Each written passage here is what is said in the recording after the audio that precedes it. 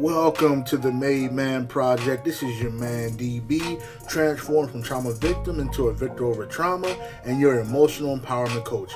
You are now inside the Made Man Project, where every Monday we'll bring you an empowering personal message to dismantle society's false sense of masculinity and change the male narrative. Thanks for coming through today. Men cry, men break down, men get anxiety, men have emotions, men feel insecure, men get abused, men have mental health illnesses.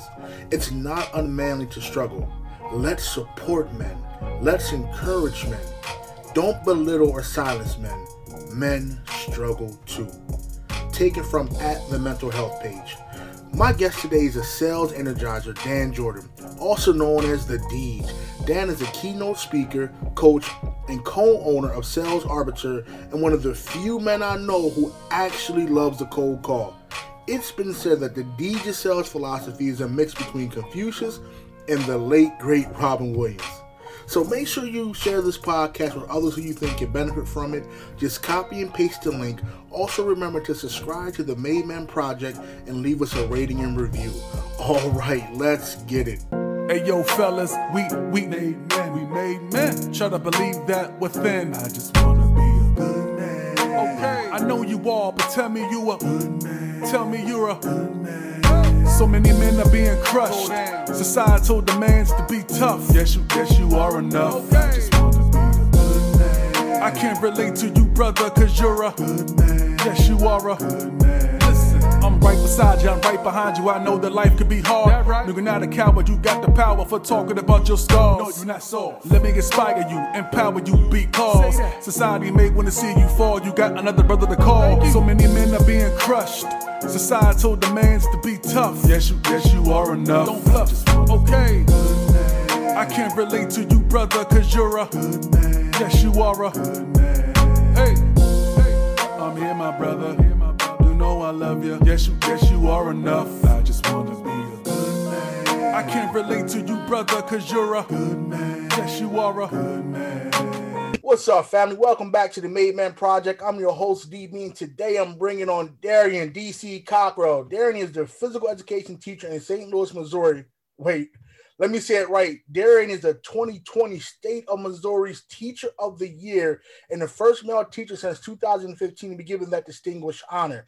And today, Darian is going to help me dismantle society's false sense of masculinity because so many men are being crushed under societal demands to be tough, deny any kind of vulnerability, sensitivity, or any internal hurt and pain, and it's time to change that narrative. So it's going to be a great show with so many things you guys are going to want to pay attention to. But first, really quickly, if you're a man who knows that you have the potential to do great things, but just not sure how to get from where you are to where you want to be, trapped in mental and emotional bondage, and being crushed under self-limiting beliefs and behaviors, it's time to stop struggling with distress, anxiety, self-doubt, and fear, and shoot me an email at dbempowers@dbempowers.com. We'll book your free, no-pitch clarity calls. You can learn about me and my team and if and how we can help you master your emotions and show up every damn day with more confidence, certainty, and authenticity.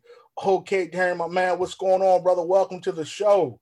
Hey, man, I appreciate you. Thank you for having me on. I know, we was kind of, missing each other here and there, but I'm grateful to be on your show now, man. Hey, man, I appreciate your flexibility, man, and willing to reschedule. Life happens, brother. We know this. Things come up, man, but just the fact that we was able to get this on the books, this is something that I've been anticipating since I read your story, man. I was like, I definitely want to talk to this brother. So inspiring. That transformation that you went through, man. I couldn't wait to get you on the show, brother. Thank you, man. It's a blessing. Yes, sir. So let's jump right into it, man. So talk to me. When you was growing up, brother, like who and what was your example of a man? Growing up, there was something that I didn't have right away. Yeah. To all people familiar with my story or not familiar with my story, born and raised in the city of St. Louis. And unfortunately, I lost my father right before I turned 4 years old. He was killed with gun violence. And, it's crazy to even say this. This is the first time I'm ever going to say this, but that might have been a blessing and a curse at the same time. And I will say, I'll start with the curse. I'll say a curse because losing my father at such a young age, I never had that positive male role model or that man who birthed me, put me on this earth to grow and learn from. You know what I mean? And I think because of that, I've had a lot of traumas growing up. I would say a blessing is because the things that my dad was doing at the time, which I don't know because he wasn't, I never got to know him long enough. I don't know if he would have wanted me to do those things or would have wanted me to go in a different direction. But the things that he was doing up until his death was not something now me as a man who is a father will want my son to think that's okay. And that's something that he would want to do in his life. You know what I mean? So growing up, my mom had a lot of different men in and out of her life. And fortunately because some of those guys were like, man, don't do what I'm doing, do what I'm telling you to do. So go to school, do this. But at the same time, as a young man growing up, and I see you doing stuff that you think are necessary to take care of your family, whether that's selling drugs, robbing people, doing what you need to do to put food on the table. I'm going to look at that and say, well, as a man, or as a young man, seeing another man, I feel like that's what I need to do, even though you're telling me not to do that. You know what I mean? It wasn't really until I was put into a boys' home in middle school when I really got their first Black male positive role model in my life. So it took a while. I mean, I was born in 86. I was put in that boys' home in, I want to say, 2000. So, I mean, it took some time. No, I get it. But tell me about that experience when you encountered that first Black male presence in your life. Did you buck it? Did you resist? Tell me about that. There was a lot of resisting because that was the first time in my life, first of all, where I had structure. Yeah. Growing up the way that I did, I came home, I didn't know what I was going to do. I had to figure it out. You know what I mean? Yeah. But when I got put in this boys' home, there was structure. You wake up at this time, you eat at this time, you have chores at this time, you have free time at this time, you prepare for bed at this time. This is all new to me. So then you have this man in my life, this big Black male figure. And growing up the way that I did, whenever I seen someone who was bigger than me, it was always fight or flight mode. You know what I mean? Especially if someone's trying to tell me what I should or shouldn't be doing. Because my daddy didn't even tell me what I should or shouldn't be doing because I was around. So I didn't know how to take that from another male. You know what I mean? So when you have this man that I don't even know telling me like, you need to do this, you need to do that. And if you don't, there will be these consequences. Yeah. Of course, I'm going to be like, no, you don't know me like that. You're not my daddy. I am not doing it. So it took a while for me to understand that, yes, he is a strong man. He's a big, powerful man. But he helped me learn that, Darian, there's going to be times in your life where you have to fight. I completely understand that. Growing up the way that we did, that's necessary in life for development. But at the same time, you need to understand that there's a difference between, being tough, but also having empathy, respect, and understanding of another person. I'm not coming at you from an area of you have to be this way or else or otherwise. I'm trying to help you develop as a man.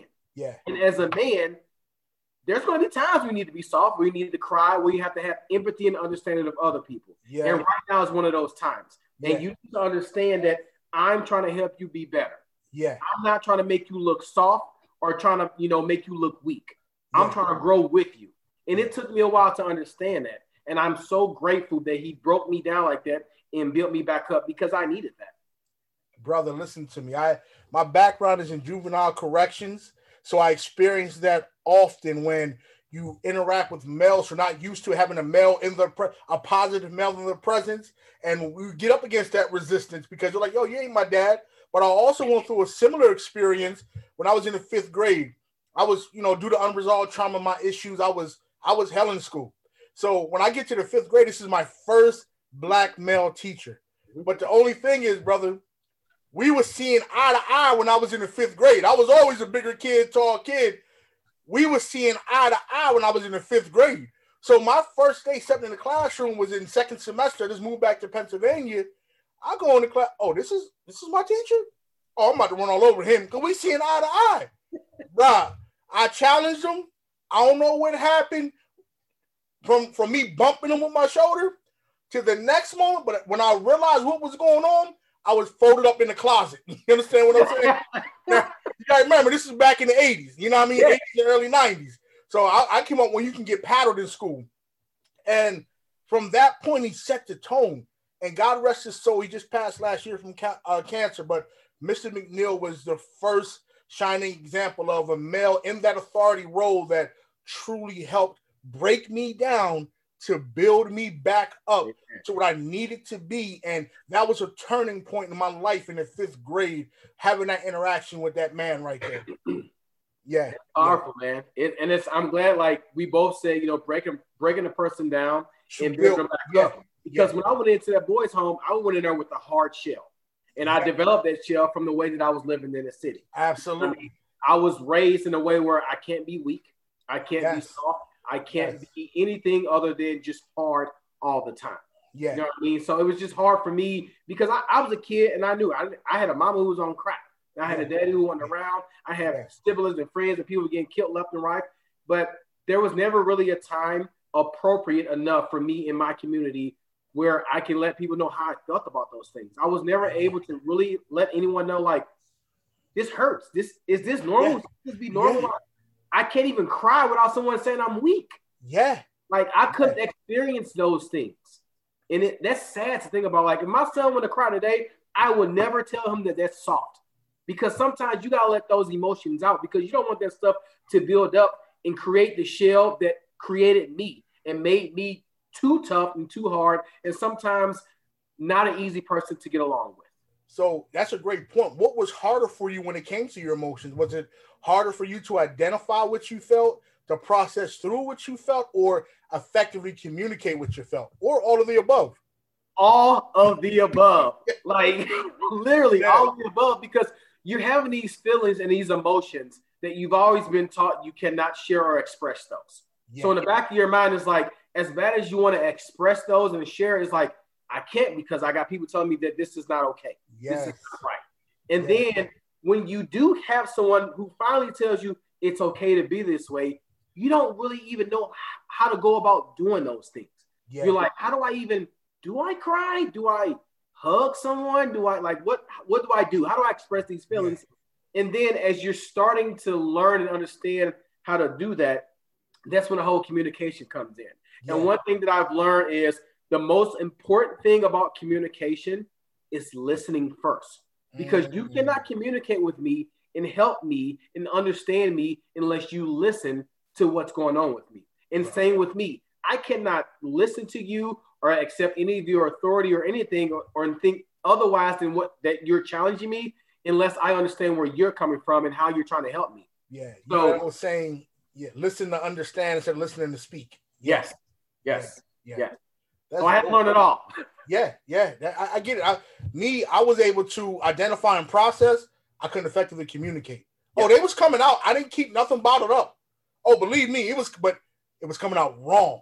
I was explosive. I was, you're going to see I wore my heart on my sleeve. You was going to see where I was at with it. I want you to feel that. No, I'm not going that way.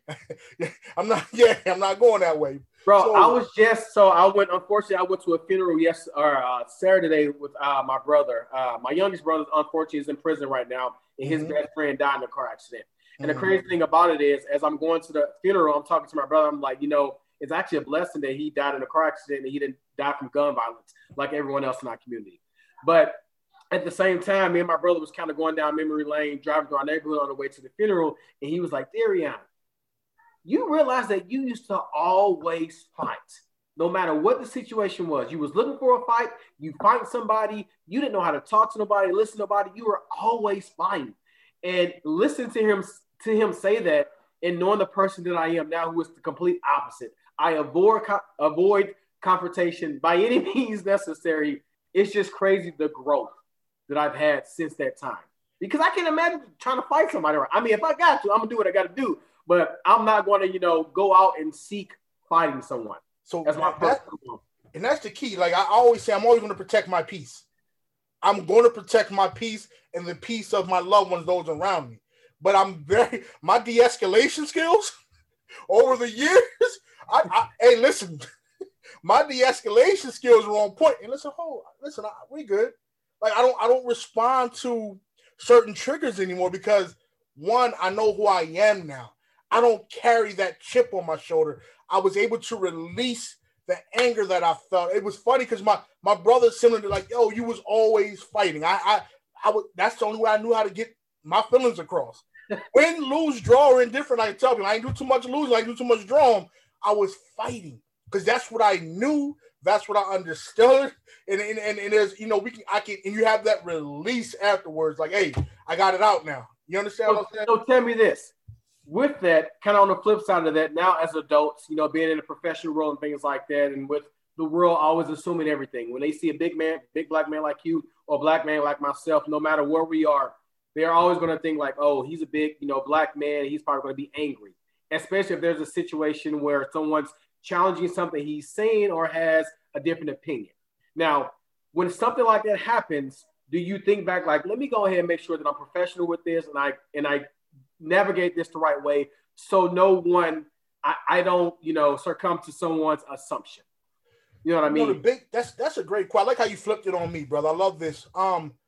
All my life, like I said, I was always the biggest in my class, height-wise, weight-wise, and everything. So that term, intimidating, I was labeled. Oh, he's just so intimidating because of his size and his structure. My mother didn't allow me to have that stigma, that because I speak my mind, because I'm intimidated. So for a while, though, that stuck with me. It was a limiting belief, and I used to shrink myself to fit into other people's expectation. But when I started working on me, and a lot of it was trauma-induced. When I started working on unresolved trauma, realizing that I'm not going to ask for permission to walk into what's God-given, and that's my greatness. I don't worry about those type of things, to be honest with you. I'm going to respond how I respond. One, because I'm responding from a place of clarity. I'm not responding from a place of emotions. I'm responding from a place of clarity. So I'm in touch with my emotions. I know how to process through my anger. And if I'm not ready to respond, if I am triggered, I'm not ready, I know how to say, give me a moment. I need some time. Because it's like there's nothing wrong with being mad. We're allowed to get mad. That's a natural response or reaction. But because I operate in level of awareness, I don't jump on that first thought. Yes. I give myself opportunity between trigger and response to really think about, okay, what's this going to be like? And during that time, what I remind myself is, and I got this from Lisa Nichols, I no longer have nothing to prove. I no longer have nothing to hide. I no longer have nothing to protect or nothing to defend. So when I respond, I'm not responding out of those things where I'm trying to defend, hide, protect, or prove something. So I'm going to do me, because one thing I realize is people are going to form their own opinion of me regardless. Yep. Regardless. But I flip it because I'm intelligent and I can effectively communicate. That's the thing. So piggybacking off of what you just said, my first couple of years in education, first of all, I was grinding just to get my foot in the door. I believe it. I was doing anything and everything to make sure that, I can get this job. And once I got that job, fear set in, because I'm like, okay, even the same thing as being teacher of the year, because I was like, okay, as a black man in this position in an elementary school, one, I'm one of, two males in the school. Yes. And then I'm the only black person really in the district as a teacher. Dang. So every time I was teaching, my first couple of years, I feel like I had to tippy-toe around certain situations because I didn't ever want anyone to think, because if I wanted to defend something, if I wanted to stand up towards something, even in a respectful way, I didn't ever want anyone to say, oh, he's just an angry black man. I knew this was going to happen.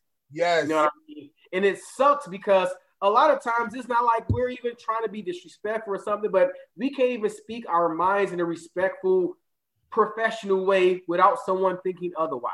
And I think a lot of times, a lot of black men these days don't speak up on certain situations because of that. That label. Because of that label, and being crunched into that and being seen as oppositional. Yes. Or defiant. Yes. Or aggressive. No. So what I had to start telling them is, because I'm going to speak my piece, I have to. And for so long, I wasn't being me.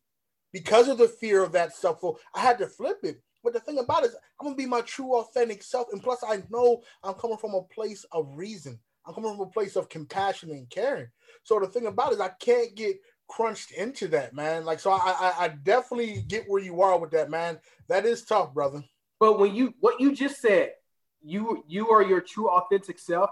Yeah. When I really started to live that, believe that, and be that person, is when the great things start to happen for me. Absolutely. When my kids, my students, the teachers, the parents, the community really started to respect me, buy into the stuff I was trying to teach them, learn about me, like, until I really was like comfortable with myself and became as authentic as possible, is when I felt like things really started to like explode for me in the most positive way.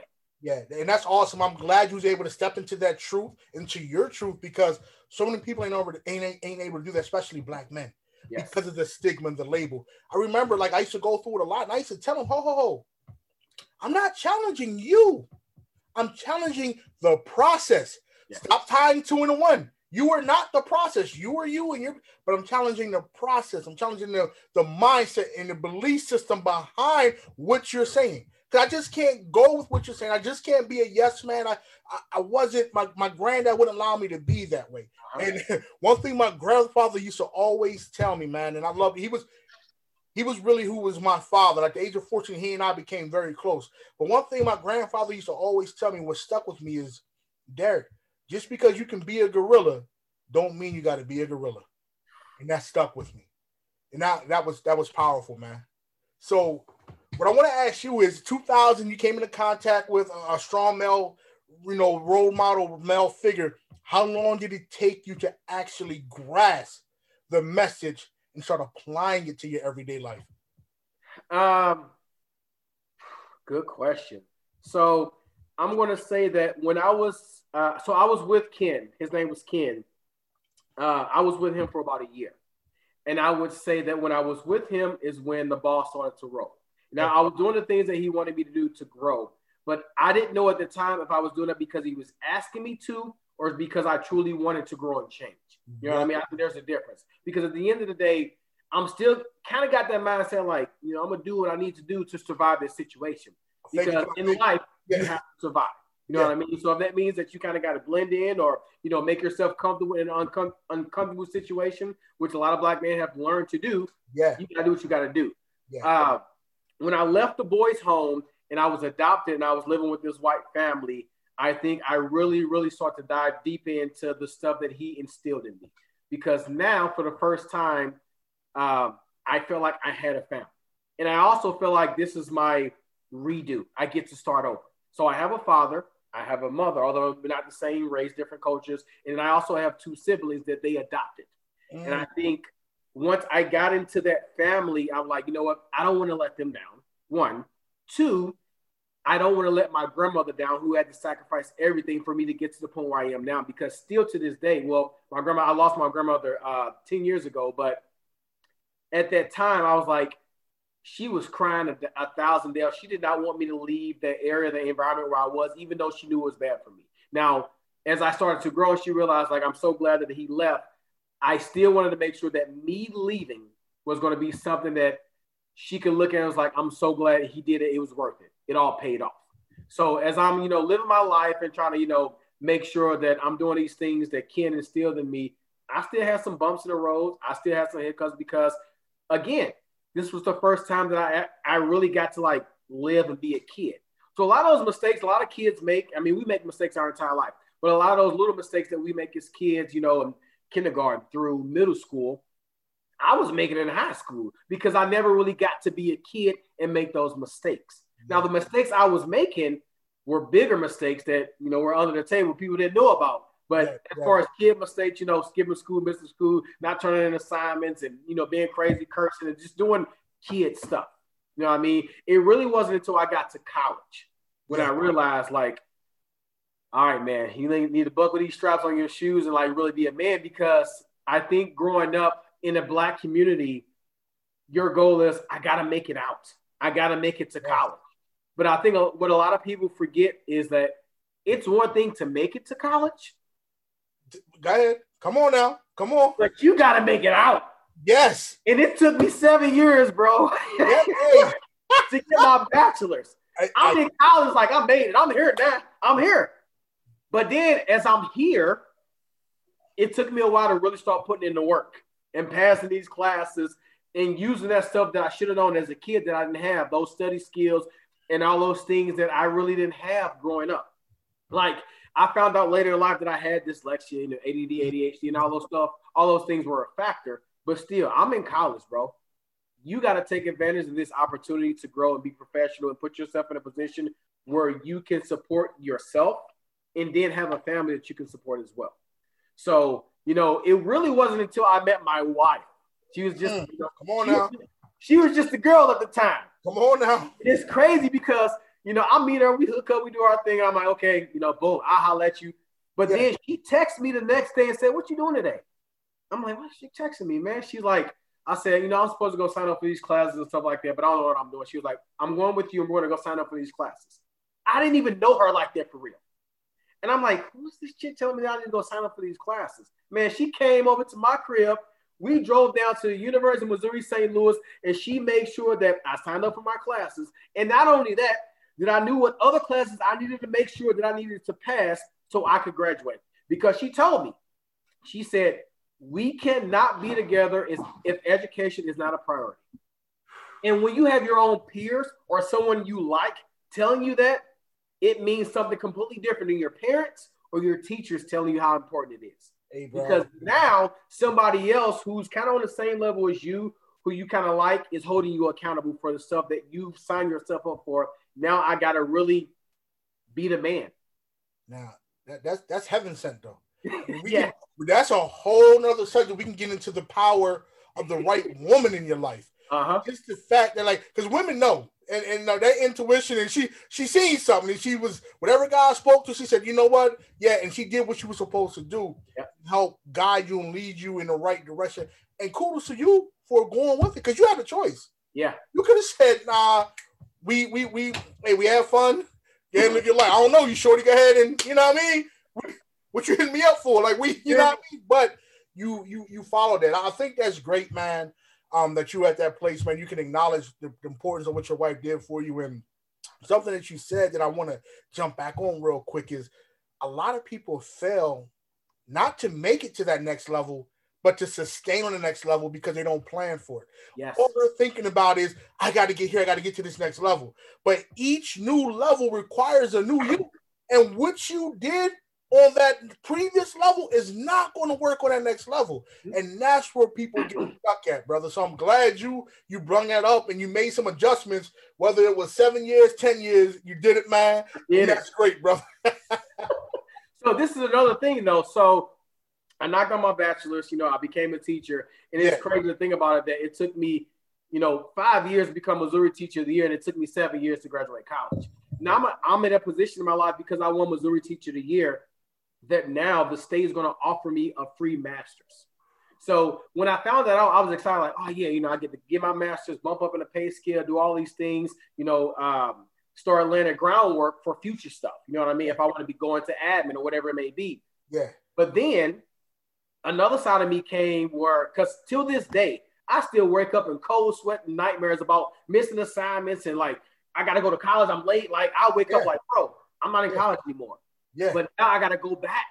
And I'm like, dude, do I still have the mental capacity to do this? Because I struggled so much throughout college and throughout school that there's a part of me is like, you're being offered this opportunity to get a free education, more on top of what you have. You can do this. But then there's a part of me is like, I'm afraid because I'm like, I'm getting it for free, but what if I suck at it?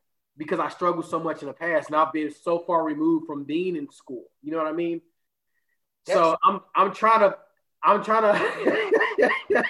build up their confidence to, re-enroll after this year and get back to my master's. But you know what? I love it, man. Darian, I love it. I love your transparency and your vulnerability. That's something we're going to get to, but that's real, man. We have these doubts. We have these concerns, but we got to make sure that we're not getting crushed in our limiting beliefs. Yeah. We have to look at, when it comes to that confidence, man, confidence is nothing to me but preparedness. Am I preparing for this? Am I doing what I need to be doing? Because at the end of the day, we come down to the choices we make daily. And if you look back at through them 7 years, it wasn't just academia. It was also some choices you made. If we're being real, you understand what I'm saying? But now you're a lot more mature. You're not more wise. Is it going to be easy? Hell no. If it was going to be easy, everybody be doing it. You understand what I'm saying? It's not going to be easy. It's going to be uncomfortable. But that's where that growth comes in at. And you know this. I'm not telling you nothing you don't know, but sometimes I want to reassure you, brother, and send you some affirmations that you are more than capable of doing it. You are more than capable of doing it, brother. Everything that you overcame, everything that you've been through, there's nothing that you cannot do, my man. The biggest battle is right here. You understand what I'm saying? And when you come up with that plan and you take them action steps to get to, and you stay faithful and committed to that plan, you can achieve it. Is it going to be difficult? Hell damn yeah. It is. That's life, brother. But the greatest things, the greatest rewards come from our most hardest challenges, brother. You understand what I'm saying? So, brother, you got this, man. You're going to make your decision, but, brother, just know if you don't do it, it's not because you can't do it. Yeah. You understand what I'm saying? I'm doing it. Yeah, not because you can't, brother. So you're more than capable, and I definitely make sure I stay in touch with you, man, and follow up with you and speak that positivity into you, man, because it's going to be challenging. My lady just finished up her master's in counseling. She's she got to sit for her NCE now. She's going to be a licensed professional counselor. She just submitted her last paperwork on Friday, this past Friday, man. We celebrated like no other because the journey's tough, man. We're trying to work a full-time job, going to school, children, and things like that, man. And so I get it, man. I get how tough it is, brother. So switching gears real quick, man. We talked about where you were emotionally. I want to talk about where you were when you got adopted, brother. Now, you got adopted into a white family. What race were your siblings? The adopted siblings.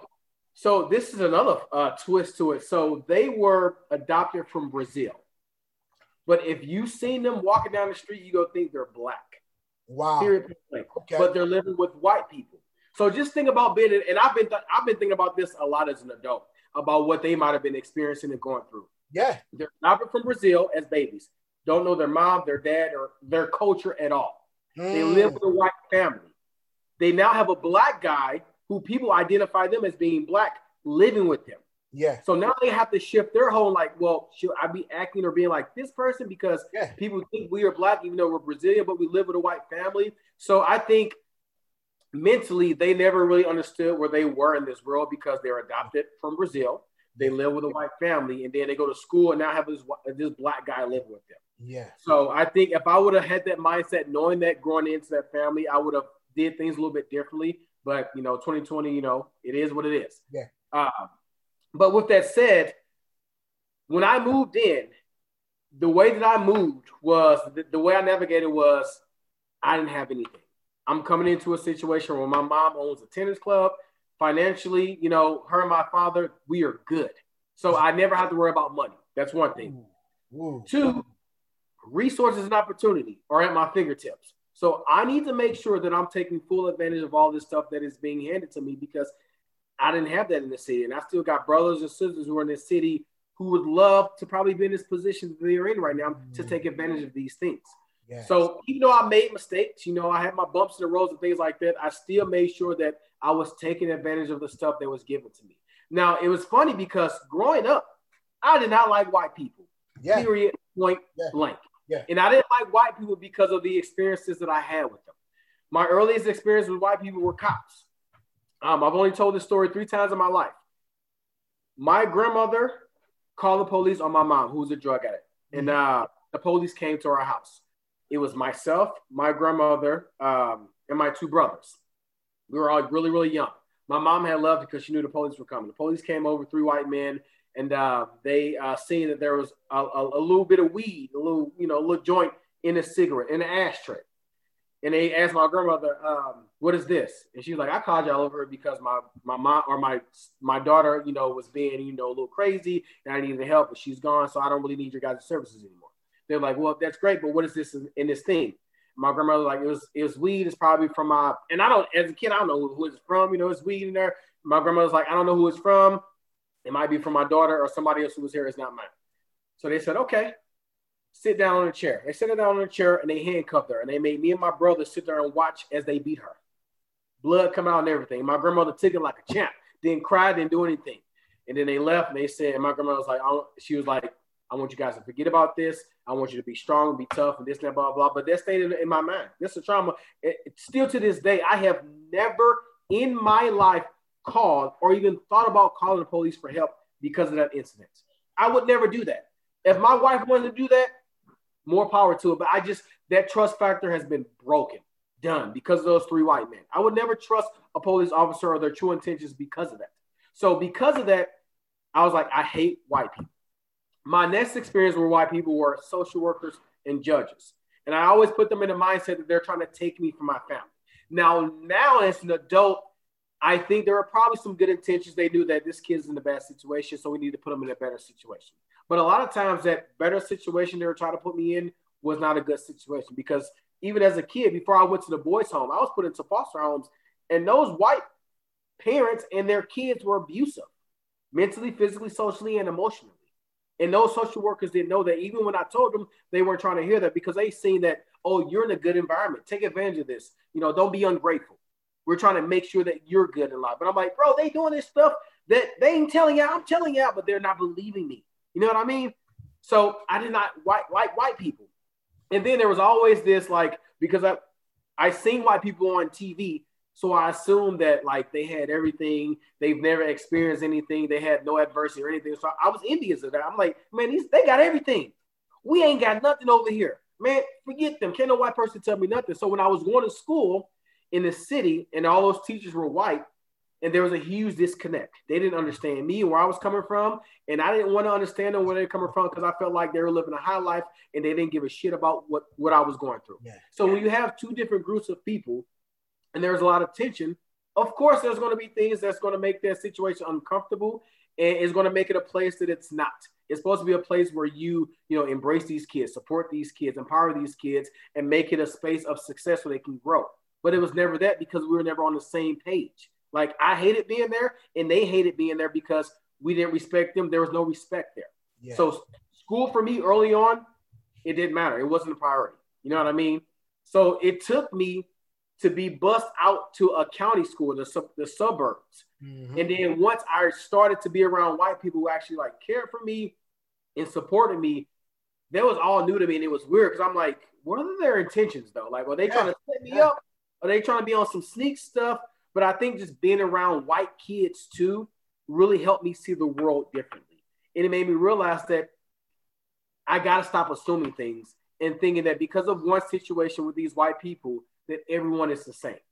And I think now I understand how some white people feel as far as black people, because they might have some bad experiences or see some things on TV, and then they're going to assume that everyone is that representation of that bad situation that they've seen on TV or that they had, that they've experienced in life. So once I was able to change my mindset and realize, like, I cannot compare this one white person to these three white men who did this to my grandmother. And once I started to shift my mindset, like, this person, I got to know them. They got to know me. I like them because of who they are, not what I assumed that they to be. And when these white teachers start, like, caring about me, trying to give me hugs, not just asking about school, but asking about me as a person, asking how they can help and better support me and how they can bring my grandmother into this situation so she can understand too. Because my grandmother, the farthest she went into school was 6th grade. My mom didn't graduate from high school. I don't even think she went to high school. My dad, I think he dropped out, and I think he dropped out of high school, and then he became a drug dealer. So education was never a priority. It was never something that someone had benefited from to make someone else say, hey, we got to do this because it's going to make us better. They might see other people being better from it, but we were never better because of education, because we never made it far enough or got the people surrounding us to push us to find that greatness inside of us to be better.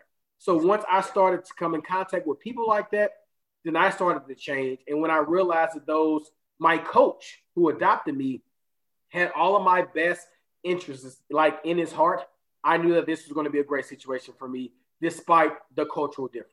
And I used to play with it. We'll go to the grocery store. I'll be with my white mom. I'll take a purse and run. And you got the security chasing me. And I'm just joking, though, knowing that. I'm like, hey, that's my mom. Joking. My mom's like, you got to stop doing that. They're going to arrest you. But I was having fun with it. Right. I get it, bro. I get it, man.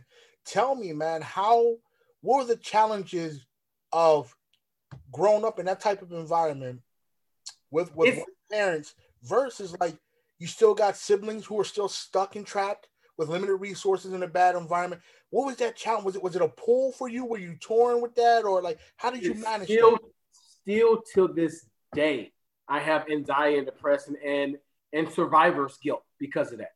Because I always felt like, I'm like, God, like, why me though? Why couldn't you bring Lynn or Pat or Robin or all of us here in this situation? Yeah. And I truly believe everything happens for a reason. God has a plan for everyone. And maybe he chose me because he knew that my mindset would change and I would really buy in to help myself so I can help other people.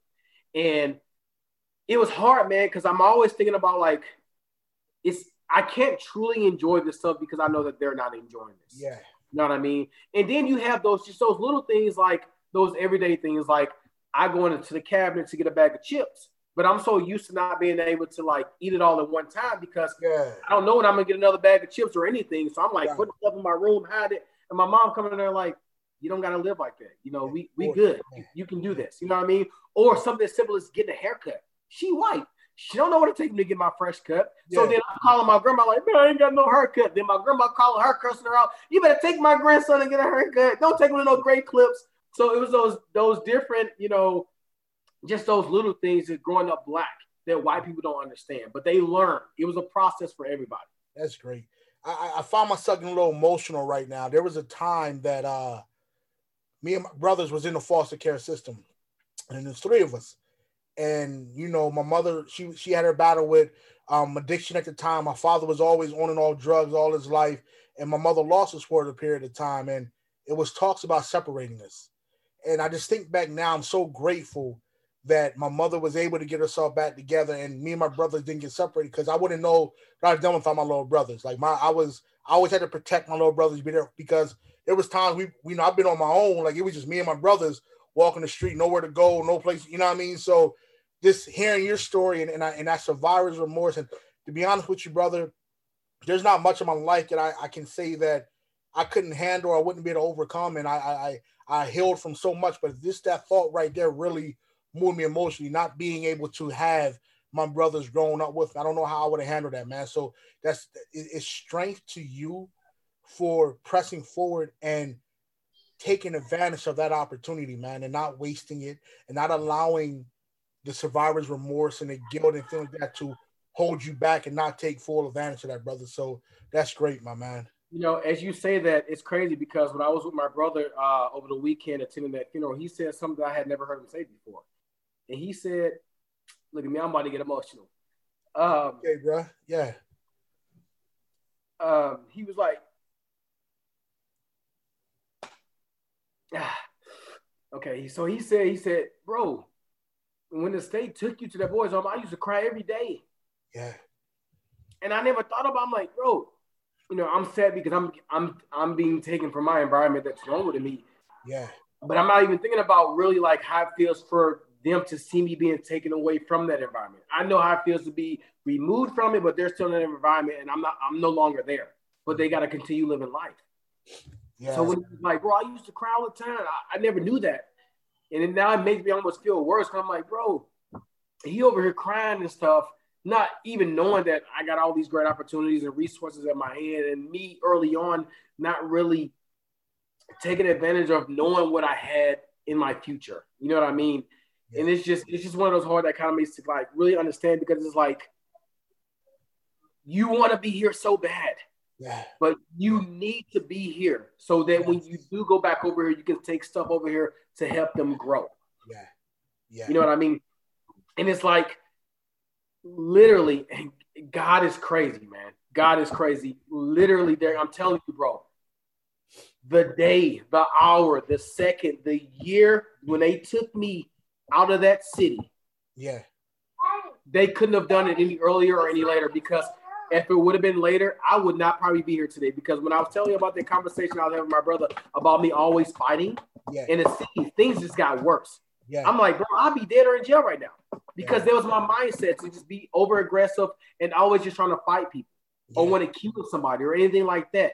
And if I would have not been in that position to shift my mindset right then and there, game over. Yeah, man.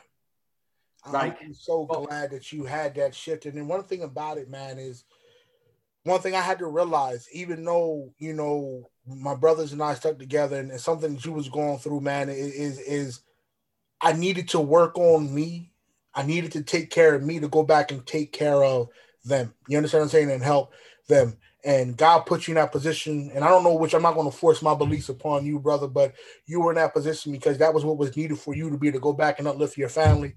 And the greatest thing about it is that you handled the situation, brother, and you continued to push on, and you didn't revert back to what was easy, what was comfortable, going back to that life. I know so many people that, you know, people want to pull them out of that lifestyle, but they choose to go back to that because they can't handle the pressure or the expectations, because you had a different set of expectations placed on you. Yep. Them old behaviors wouldn't work where you was at. So you had to adjust. And brother, I applaud you for making that adjustment, man. So what people don't understand is that when I was taken away and put in that boys' home, my brother was also taken out of that same environment. So my oldest brother, he was put in a military boot camp, and they were trying to put me in that same place. But my principal and my counselor said, you know what? We can't do that because he had this foundation here at this school. So what can we do? So they put me in a boys' home down the street from the middle school so I can still go to that same school, have those same systems that I had in place. Yeah.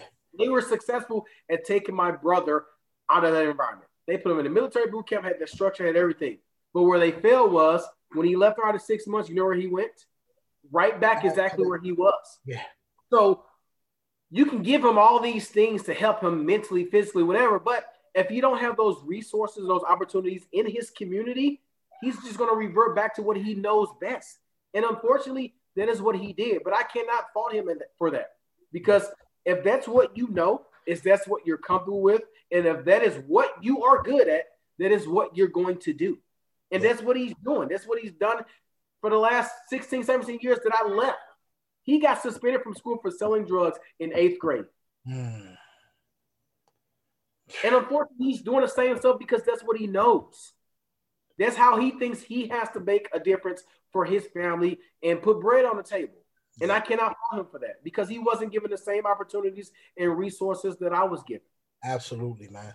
And I think people fail to realize, like, and Dr. King, I'm not going to try to quote it. I know the exact the every word, every line of it, but I just want to go back to resources are so important. It's like telling the person to pull themselves up by their bootstraps when they have no boots. People think, oh, just because, if you want to do it, you can go do it. It's great to have that mindset. We can't do anything we put our minds to when we have the resources, when we have the opportunities. And it's not always you got to create the opportunities. It's like if you don't know no better, if you don't see any better, how can you do any better?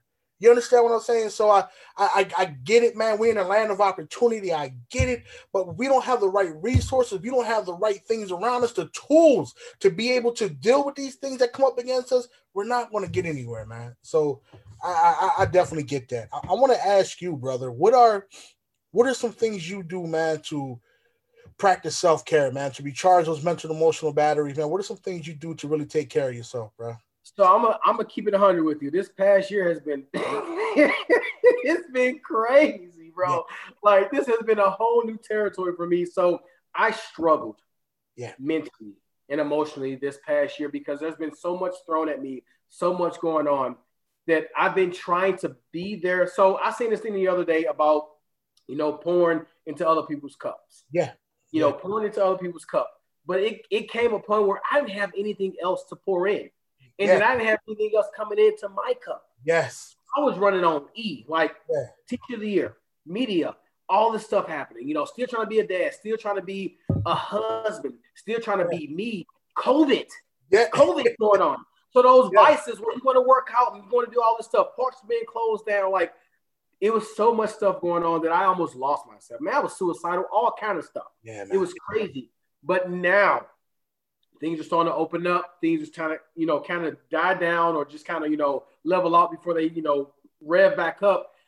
I found my zing again. You know what I mean? So I'm taking time to like pull back, say no to some things, work out, walk, think, eat, listen to a podcast, whatever I need to do to be the best me that I can be. Yeah. I have to do that so I can be the best person I can be for everyone else. Yes. I cannot be a good father to my son unless I'm there mentally, physically, socially, and emotionally. Because if I'm upset about something, if I'm stressed out, then I'm going to take it out on him. Yeah. I'm going to take it out on my wife or whoever else. So I got to get myself into a good place so I can be the best man that I can be for them and everyone else. Yeah. So I've been doing a good job of just like taking time for myself, even if it's just going downstairs in the basement and sitting in a dark room for 5 minutes and just getting my thoughts together. Yeah. I have to do what I need to do so I can be me, man. Yeah, man. I definitely get it, man. And that's so true, man. You can't pour from an empty cup, brother. And I'm so glad that, and I believe it was a whirlwind.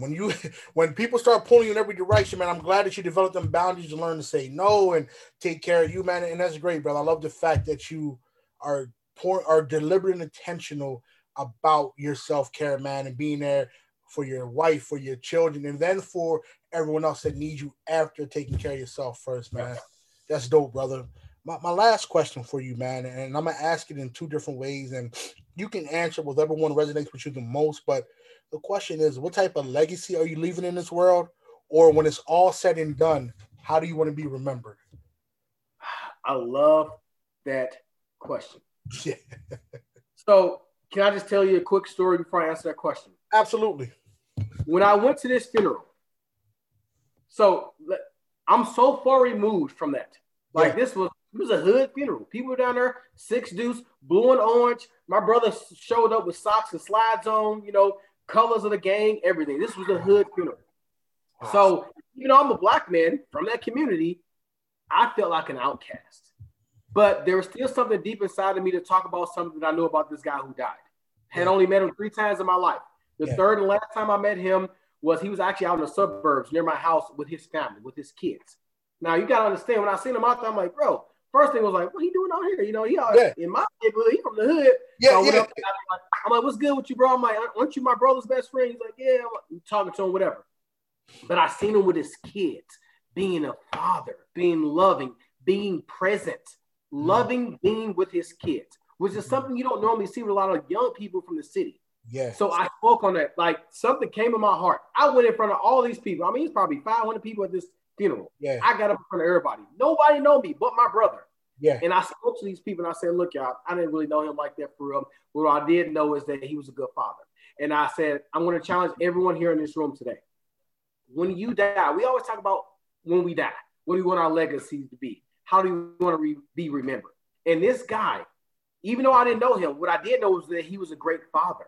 That's a part of his legacy. What his kids are going to know and be able to talk about is that my father, when he was on this earth, he was here. So I say all that to say this. For my legacy, I want people to remember me as being authentic. And most importantly, my son. If I die today, I want my son to know that, man, my dad loved me. My dad, in fact, look at this. This thing right here. My son made this. I cry when I see this. So my son is 4 years old. He's in preschool. He wrote, Dad is happy when I listen. And then it says, Dad likes to say, I love you. Yeah. Yeah. I cannot tell you one time when my biological father told me he loved me. That's crazy. So the fact that my son is 4 years old and he knows that I love him, that is what I want my legacy to be, because I don't ever want him growing up thinking like, man, what did my dad think? What did he feel? Did he really love me? Did he really, want me to be a great person in life? And I think him knowing that I love him will tell him that no matter what he does in life, he's doing it through the love and the confidence that I gave him to be great. I just want my legacy to be as a good father, as a good man, and just a person, not who was good at PE and teaching people how to be good at PE, but a person who wants people to be great in life. Period.